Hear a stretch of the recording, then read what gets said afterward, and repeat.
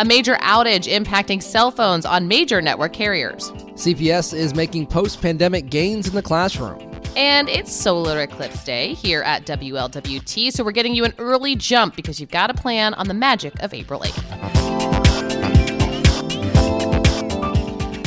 5 on 5 in 5. It is Thursday, February 22nd. Welcome to the podcast. Kelly and Steven here with you. We've got your headlines. We've also got your weather forecasts. We've had the drip drops this morning. Got something bigger heading our way this afternoon. I thought you were going to wrap that, but that's okay. We'll just... Next week, maybe. Next week. Great. Something to look forward to. Maybe. You know what? I'm excited already. Let's talk about the rain today because it is our day that we've been watching this week. So cloudy skies, breezy all day, scattered rain in the morning, which we've seen. A lot of our crews would see the rain and it'd be gone within 2 or 3 minutes. So just be mindful of that. Steadier rain for the afternoon, though, and the evening. So heads up for your evening commute.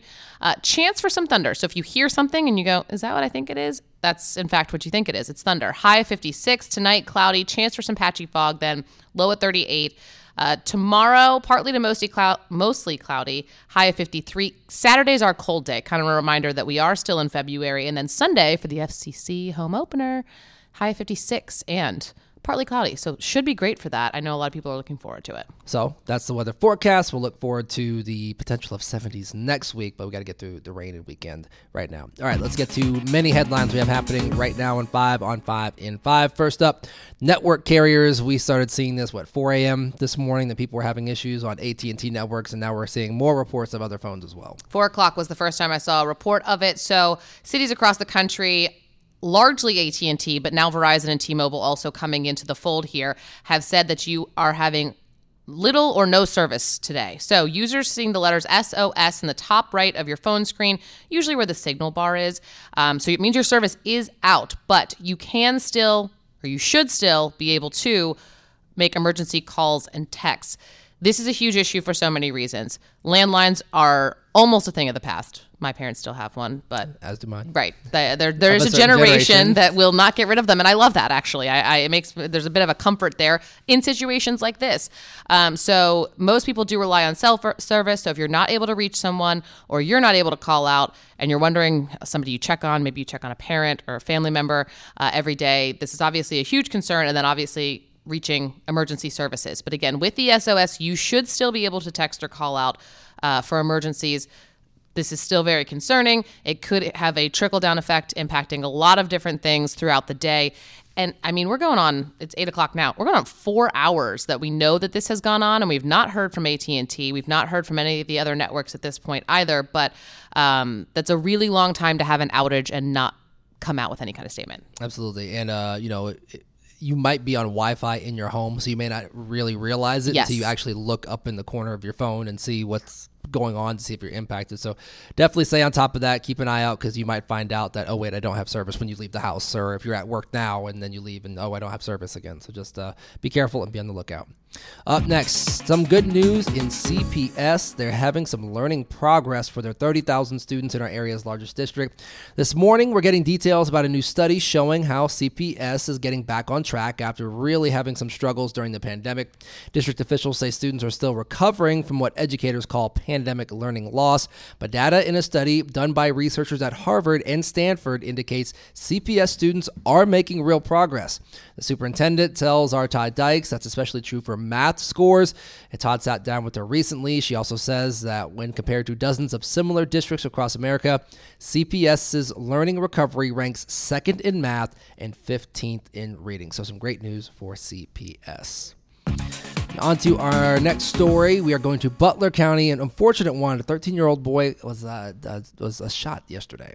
Had to be airlifted to the hospital. Is expected to be okay. This is in St. Clair Township. Investigators say the shooting was an accident, but right now it's not clear who pulled the trigger and who was around at the time, also why, and if the shooting happened inside the home or elsewhere. The teen was rushed to Atrium Medical Center in Middletown. Medical helicopter flew him to Dayton Children's for further treatment. Officials say the boy was alert. Again, is expected to be okay, but a lot of questions there that we'll be trying to get answers on today. 100%. Next up, we're going to Colerain Township to the middle school, and particularly 2 students there had to be taken to the hospital after they were eating cannabis gummies in class. It happened in a classroom there. Unclear how many other students ate them, but 2 of them, who will be okay, had to go to the hospital. We're told other students involved were released to their parents, but pediatricians and addiction specialists say yesterday's incident points to a concerning trend in drug use among young people. In 2020, Ohio's 2 poison control centers received 380 calls about people ingesting marijuana in some form. 157 were related to edibles, specifically including gummies. Experts say these edibles are potent and can have dangerous effects when taken by children. Northwest Local Schools is, of course, investigating the situation. This is a conversation that is only going to get bigger and louder now that Ohio has legalized recreational marijuana. Laws and rules still need to be put in place for that. But I know I did a marijuana story a few years back. Cresco Labs, they put a little stamp on the gummy. So you know this is a marijuana gummy, and it also has a stamp about how much THC is in that product. Okay.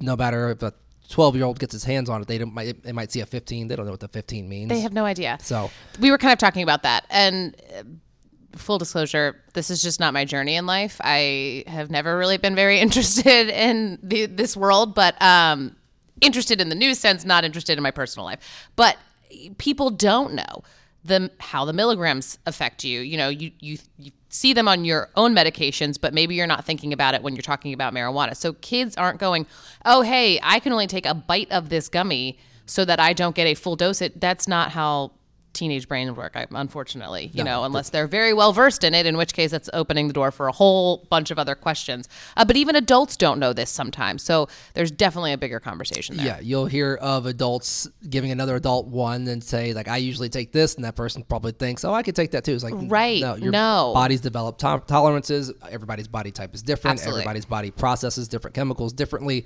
It's like alcohol. We all react differently to alcohol. We all react differently. So that's a conversation we will continue to follow. I react great. My husband does not. No, I'm kidding. That's a joke. Again, husband, friend. Listen, catching strays. We're going to rename the podcast. We are about to. We're getting close. We are getting close. All right, our final story of the day.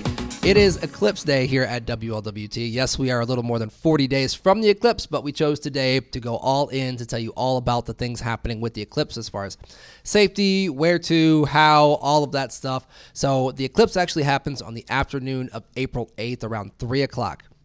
Depending on where you are is dependent on how much eclipse you'll see. In the Cincinnati area, most of our viewing area, you will only get a partial eclipse of about 99%. So those special glasses, you will need to keep them on the entire time. Harrison gets a few seconds of it. I think 20. 20 seconds of it? Yeah. And then Liberty Township doesn't get any, but you go across the highway to the other side. Adam Berterson did a great piece on it. They'll get 30 seconds. Up to Preble County, Butler County, Oxford, upwards of 4 minutes, depending on where you are. Crazy. So it's going to be a widespread event. It's going to be so much fun. The glasses, though, got to be careful which ones you buy, making sure they are nice and rated. It's so interesting to hear. I was talking with astronomer Dean Regas. You've talked to a ton of people as well. He said, drive the 30 minutes. It's going to be worth it for you to see this thing in totality and not, he's like, 99% sounds awesome. Like, don't get me wrong. He's like, but it is drastically different than totality. So he said that earlier. But yeah, there's a lot of very cool things about this, and it's a really fun thing that we get to be a part of this time, even if it's not directly over the city of Cincinnati. We're so close to it. And I talked with Dean as well about, you get a little bit of an anxious feeling. That's not crazy. Our ancestors thought the world was ending. So it's kind of built into us to be like, this is odd, this whole thing, but it's incredible. Yes, I got to experience it in Kansas City back in 2017 in full totality. I'm looking forward to the anxiousness and the chills and my hair standing up on my arm when we go. Literally, because it does get colder. About 10 to 15 degrees. And the street lights come on. Many schools, I shouldn't say many, but quite a few school districts I've already said they are calling off school entirely so people can go and enjoy it. Other schools may be giving excused absences to go enjoy that as well, but keep an eye on that. We'll be updating as more schools make those announcements. But yeah, enjoy it. Go see it. And plan ahead. That's why we're doing this now, is because it's very important to plan. Traffic will be crazy. You're going to want to know an idea. Maybe you don't have a specific spot, but you'll want an idea of where you want to go just so you can navigate around all of that. Yeah. The story I did this morning, Oxford, they're expecting the population of the city to double. Wow. They expect countywide in Butler County close to 1 million people there.